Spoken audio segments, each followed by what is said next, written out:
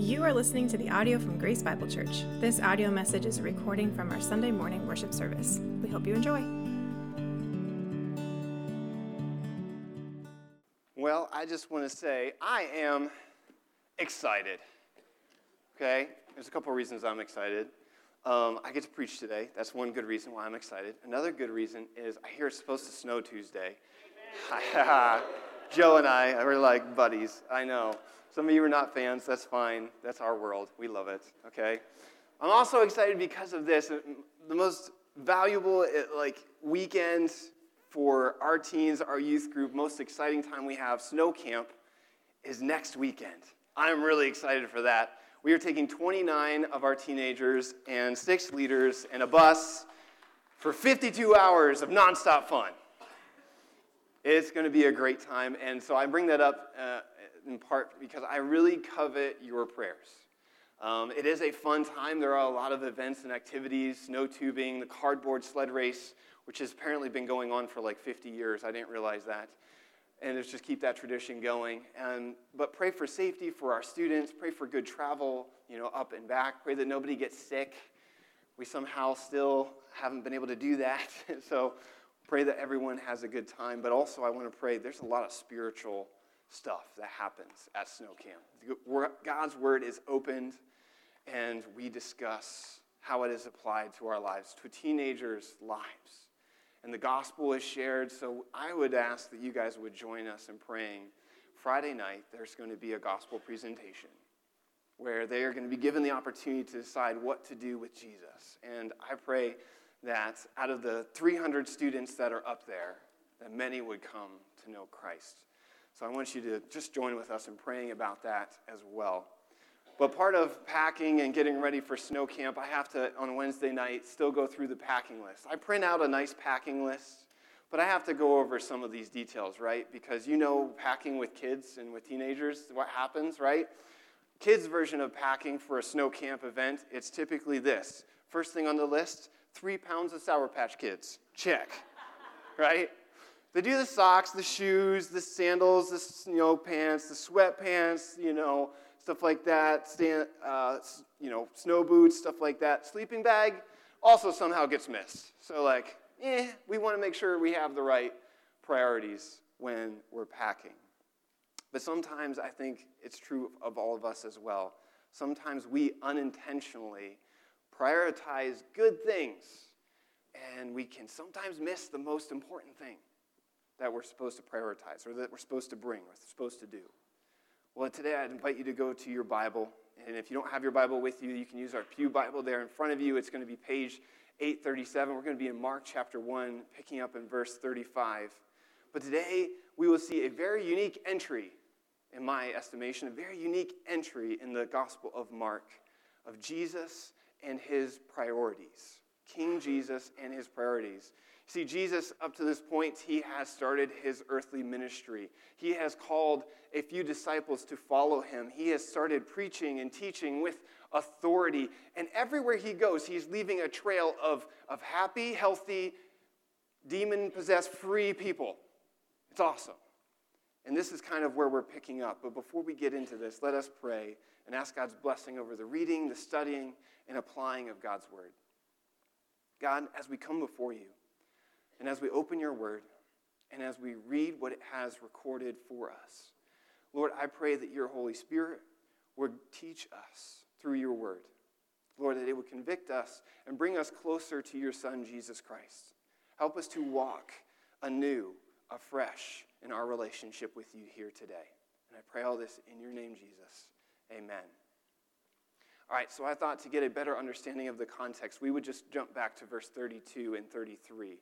And it's going to be up on the screen just to help us understand. And it said, that evening at sundown, they brought to him all who were sick or oppressed by demons. And look at this. And the whole city was gathered together at the door. Jesus had a lot of people calling his name. Jesus had a lot of people knocking on his door. Jesus was doing ministry all day and all night. That's what we're seeing here. And now let's go to our verse today, verse 35. Okay, we're just going to stop there. And rising very early in the morning, while it was still dark, he departed and went out to a desolate place, and there he prayed. I got this verse and got this sermon, and I was like, oh man, it's so convicting. Because here Jesus doing ministry all day, all night. Me on a Wednesday night, me waking up Thursday morning, I didn't cast out any demons at youth group. I didn't heal anybody. I just taught. I'm exhausted Thursday morning. And here Jesus, he gets up in the morning very early, and he goes out to pray. He said, well, Mark could have just said, in the morning Jesus was praying. But instead, he paints this beautiful picture with very detailed words like brushstrokes, and he says, very early. Just so you got the premise of how early, it was still dark, right? Not only that, he picked a desolate, quiet place to be alone. Even after Jesus had done ministry all hours of the night, he still woke up early and went out to pray. And so here we see that Jesus prioritized praying with his heavenly Father.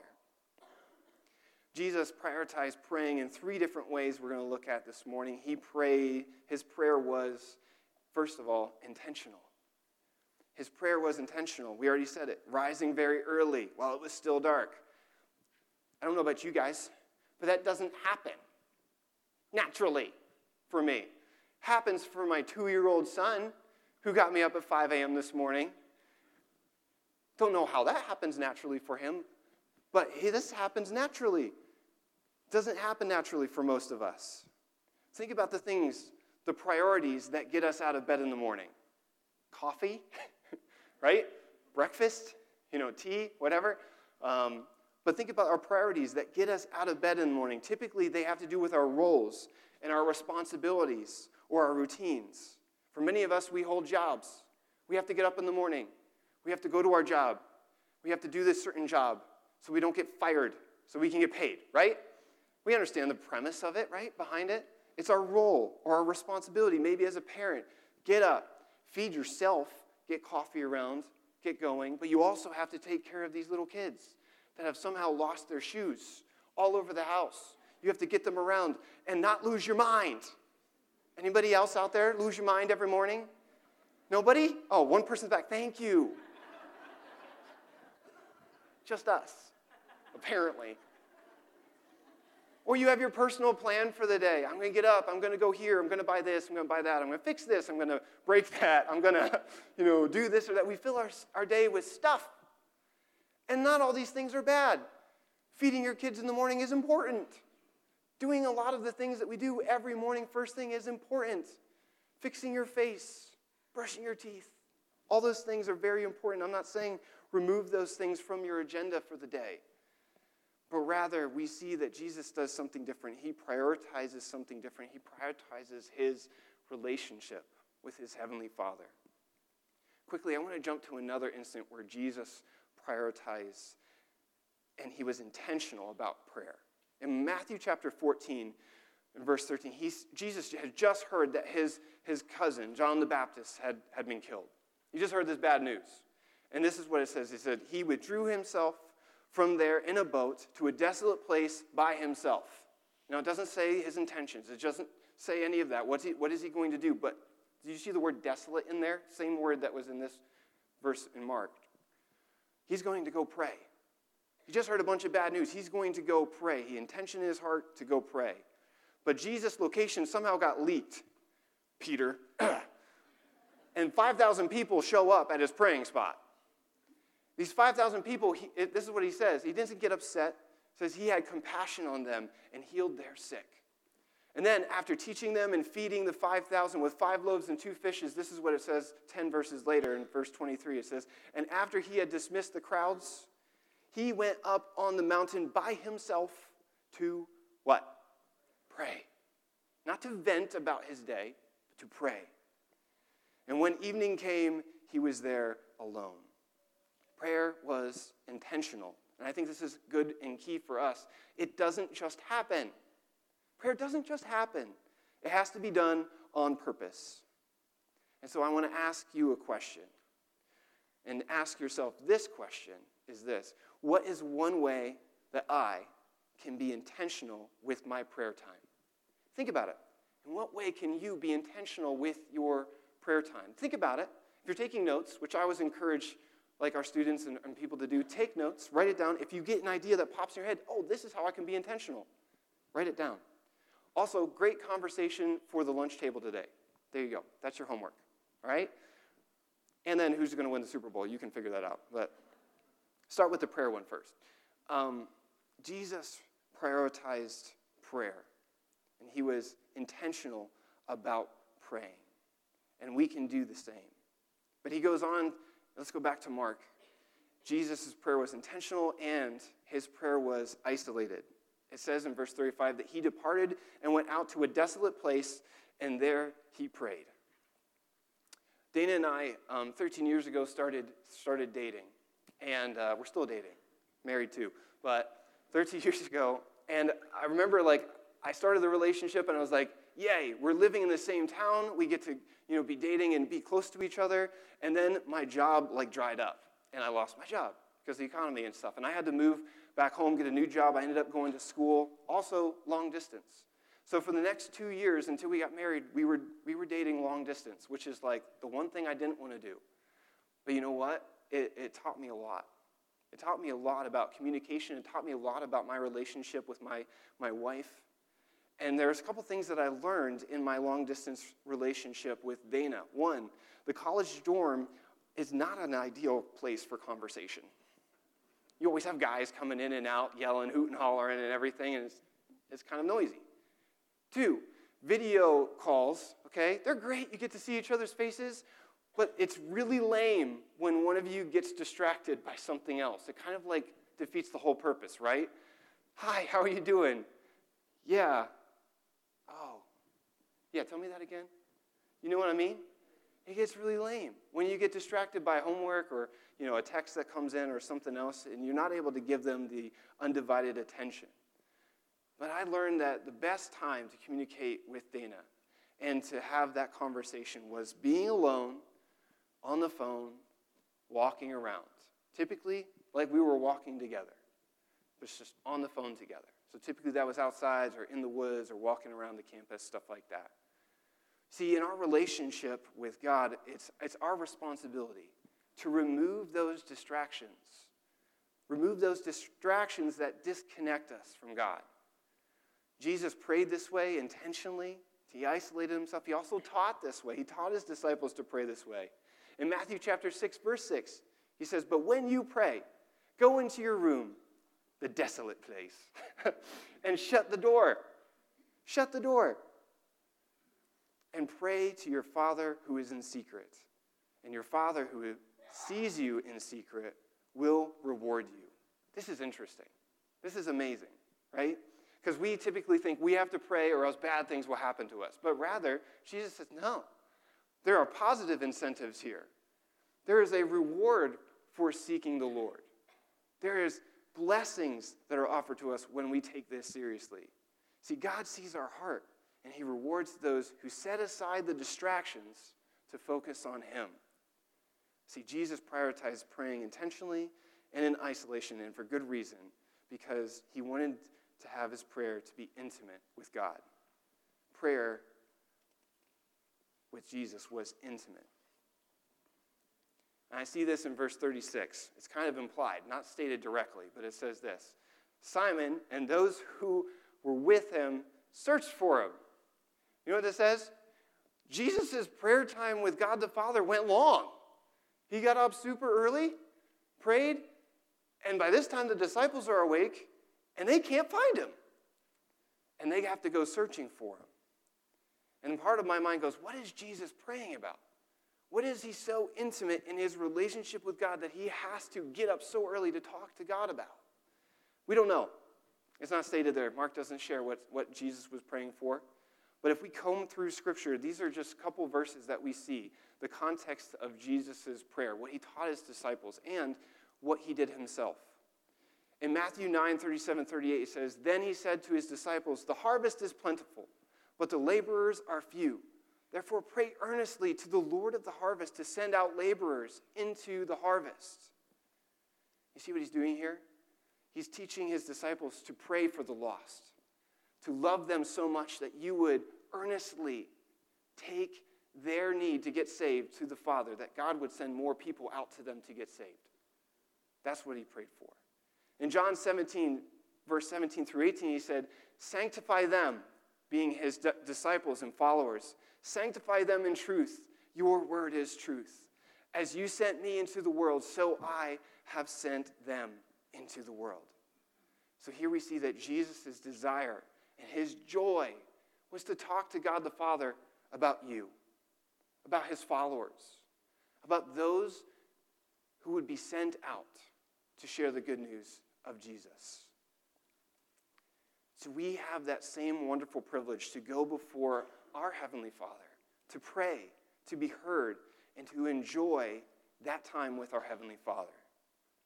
In Daniel Henderson's book, Transforming Prayer, which, by the way, if this sermon catches your attention and you're like, yes, I need to learn how to pray more. I need to learn how to pray better. Transforming Prayer is a great one to go to, so I encourage you to read that, pick that book up. It's an exciting book on prayer. It's not boring at all, okay? But as you read that, this quote came out and it jumped out at me. It says, prayer is not so much an issue of fine-tuning the regimes, but of enjoying the relationship. See, sometimes we look at prayer as just this discipline that we have to do and do all these things right, amen. But it's about a relationship that we have with God, a conversation that he has with us and we have with him, about real life issues. Jesus knew this intimate prayer is not only enjoyable, but it's also powerful. Jesus also prayed for Peter, specifically by name. And this is what he said in Luke 22, verse 31 and 32. He said, Simon, Simon, behold, Satan demanded to have you, that he might sift you like wheat. But I have prayed for you, that your faith may not fail. And when you have turned again, strengthen your brothers. I look at this verse and go, wow. Satan demanded that he would have an opportunity to sift Peter. Put that in our day and age, Satan's basically asking, hey, can I put Peter in my Ninja blender and press puree? See what he's made of. But Jesus says, no. He prays. He knows there's power in prayer, and he prays that Peter's faith wouldn't fail. Satan fears prayer. Satan knows that if God's children all join together in prayer, he's toast. His reign is done. Church, in the last 6 months, we have had several key, I'm going to call them prayer warriors, pass away. Pass on to be in the presence of the Lord. And I've watched this happen and going, oh no, we're seeing more and more of people that I have had contact with that have committed to praying for me, for the church, for the church's family, for the ministry, no longer here. And I asked this question, so what will happen if no one rises to take their place? What will happen to us if we don't pray for one another like they did? What will happen if we don't train our children how to pray and lean and depend on the Lord? What will happen to us? That doesn't have to end, because we have that opportunity to pick up where they left off, to pick up their lead, to pray for one another, to be prayer warriors for this church, for God's ministry here, to pray that the gospel would save lives, to pray that unity would thrive in this building and amongst us, and to pray that God would win, that our faith wouldn't fail. And I invite you to take that up with me. But also, I know this, we are a praying church, not just from the front.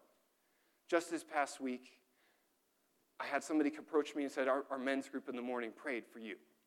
And that was huge. Huge for me to hear that and be encouraged by. And I know every Sunday morning, before the service starts, there's a group that prays in my office for this service specifically, that God would receive the glory, that Satan would stay far away. We are a praying church. I want more of that for us. There is a reward that just cannot be comprehended that is for those who pray. So with that, Finally, Jesus' priority to pray influenced him to prioritize something else. Let's get to the rest of the passage. We've harbored on one verse. Let's look at verses 36 through 39.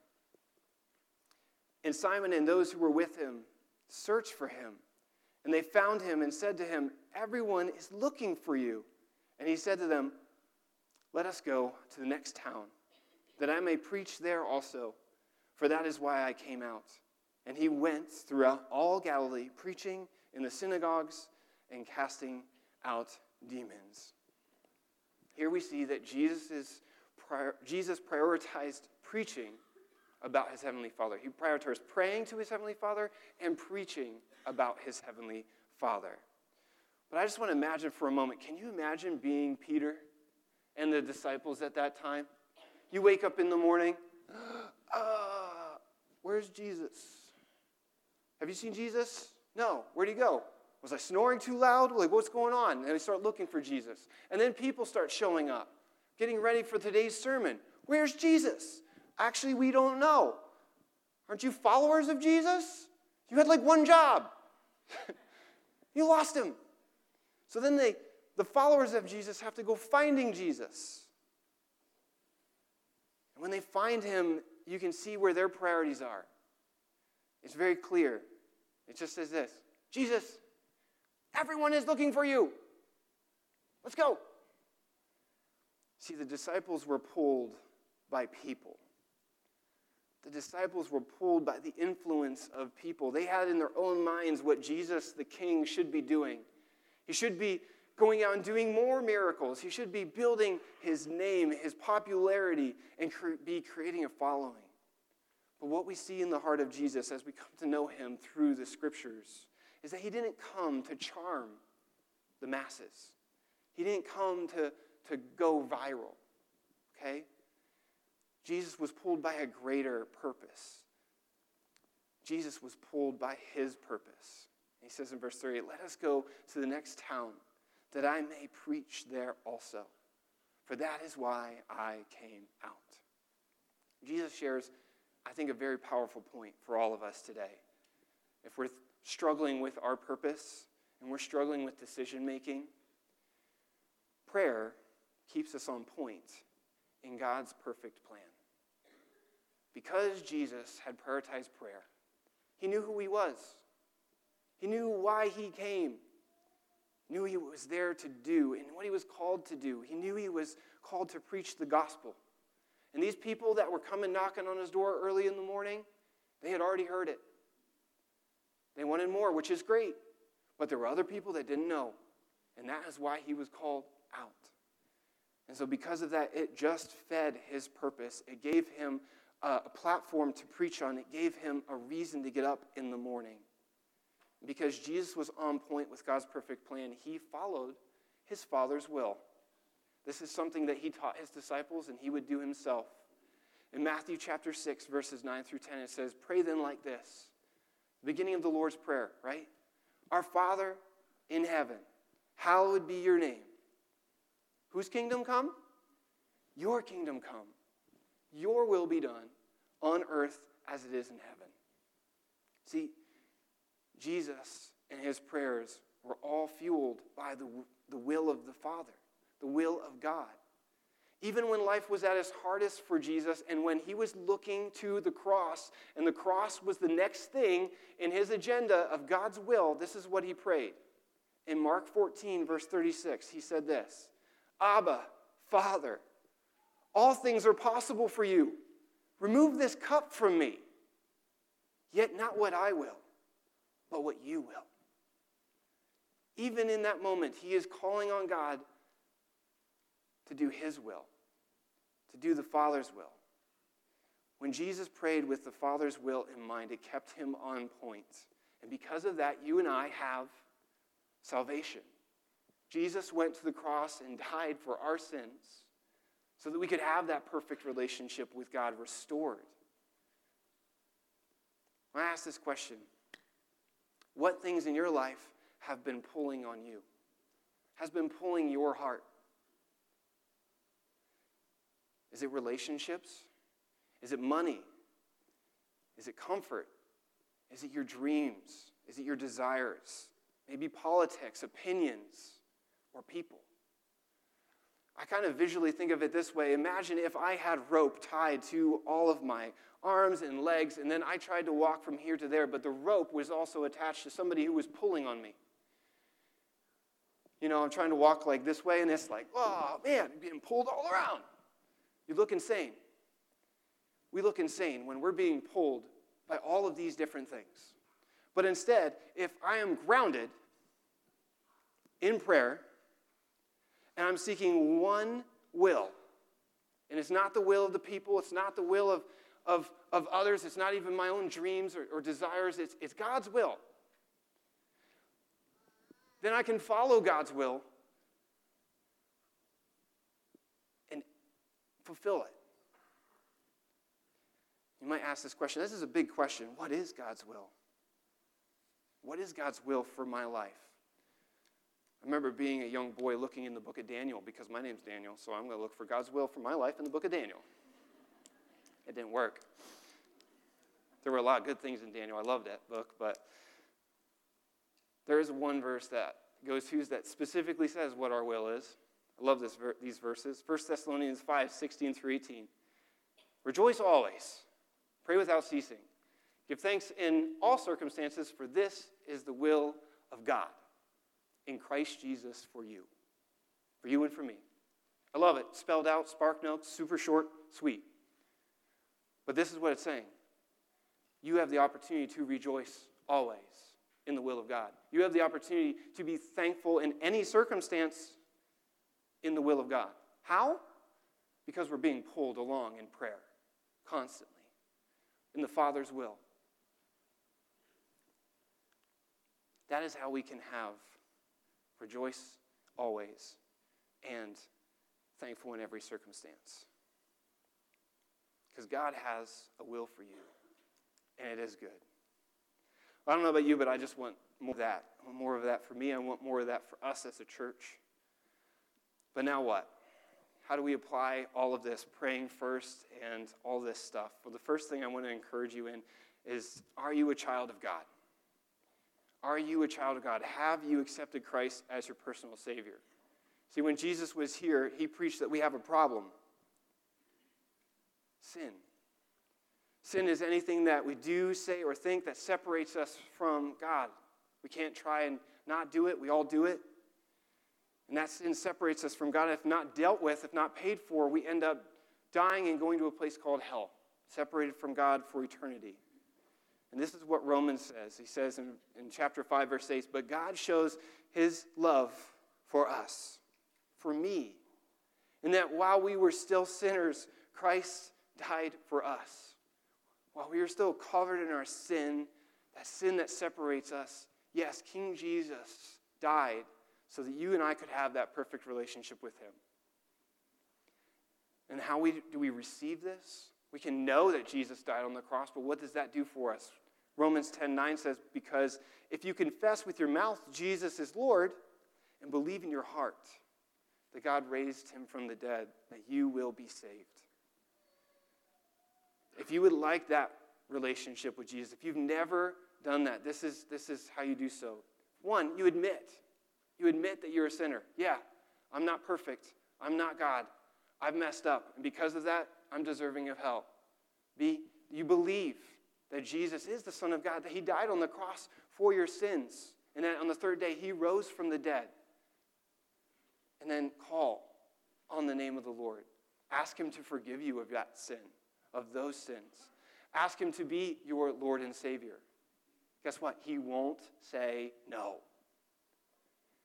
In John it says, to all who did receive him, who believed in his name, he gave the right to become children of God. You know what children of God have? They have the ear of their Father. My kids, when they call out to me, especially in that tone that says, help, guess where I am? I'm right there. The relationship that we have with our Heavenly Father is even greater than my relationship with my kids. It's just a small picture. If you already have a relationship with Jesus, here's what our challenge is. How do we get pulled in prayer? How do we grow? How do we prioritize prayer like Jesus? And here are just a few steps for us.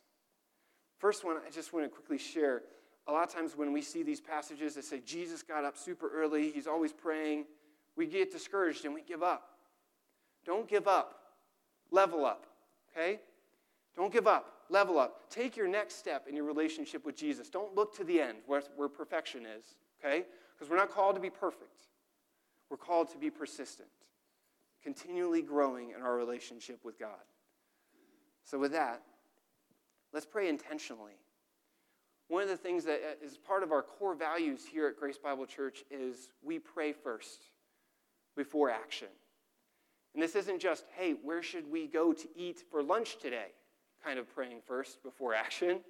This is, God, what do I do? How do I handle this relationship I have with a guy at my work that cursed me out yesterday? How should I act? What should I do? Should I take this job? Should I date this person? All those things should be a part of our pray first before action. Daniel Henderson also says this. He says, prayer is our first resolve, not our last resort. A lot of times we're guilty of just going, oh, I'll just pray later. Or I'll pray if nothing else works. Nothing else works because you didn't pray first. So let's start with that. The other thing we can do is we can pray for wisdom. James said it right in the first chapter of his book. He said, if anyone lacks wisdom, let him ask of God, who gives generously, without reproach. He just wants to shovel wisdom upon us if we would humble ourselves and ask for it, if we would seek for it. Pray at a specific time, even set an alarm.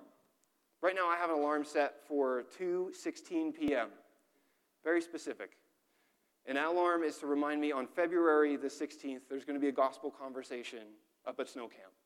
And I'm praying that whoever's there that's not saved will get saved. So set an alarm. If there's something special going on in your life that you need prayer for, set it for that date. And you can pick AM or PM. It's fun. I'm not waking up. I should wake up at 2:16 a.m., but anyway. Moving along, pray in isolation. And I just want to say this, and I might get some pushback, maybe some booing, but pray without your phone. Okay? Because all it takes is that phone to go off once. Ching!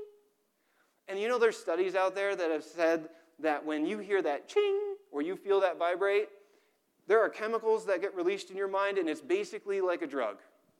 And you kind of can't avoid it at that point. You kind of got to go for the phone. Isn't that insane?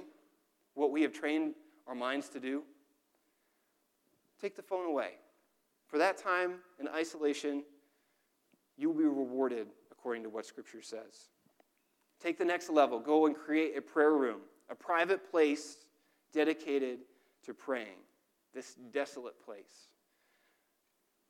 And really, there's a movie out there called War Room, if you want emphasis on what that looks like. But it's really awesome to have this time and place that's dedicated just to you and your prayers. Time with God. It's really awesome. The next thing is, don't publicize what you're praying for. Going back to Matthew chapter 6:6, where it says, what you pray in secret, let that be secret. Let only you and your Heavenly Father to know, so that He can reward you. Pray with intimacy. Pray the Lord's Prayer back to Him. Or one of the Psalms, like what you have seen us do here. Make it your own words. Make it your own words. Make it your own conversation that you have with your Heavenly Father. Make it intimate. Pray for the needs of others without gossip. We've all done it, all gotten into that habit of, oh, did you hear about this? Can you pray for them? Don't do that. That removes the intimacy of prayer. Pray for what only God can do. God is the only one who can save souls. God is the only one who can send servants out to save more souls. God is the only one who can sanctify us. So it's good that we pray for people's physical hurt and physical pain and what they're going through right now. We need to do those things. But can we add to that list things that only God can do? Not only what doctors and modern medicine can do, but what only God can do. Sometimes we limit God because we limit our prayers. God wants to do so much more. And lastly, one thing is prayer keeps us on point in God's perfect plan. So I encourage you, don't be satisfied in the rut of just good things, the routine, and miss out on God's best. Let's all prioritize prayer and watch what happens. Let's pray. God, I thank you so much for your word. I thank you so much for your example. Lord, you prayed first and gave us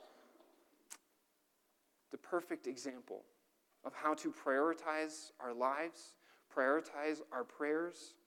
And God, we pray that through prayer, through all of us intentionally and intimately before you, Lord, we would see just awesome things take place that only you can do.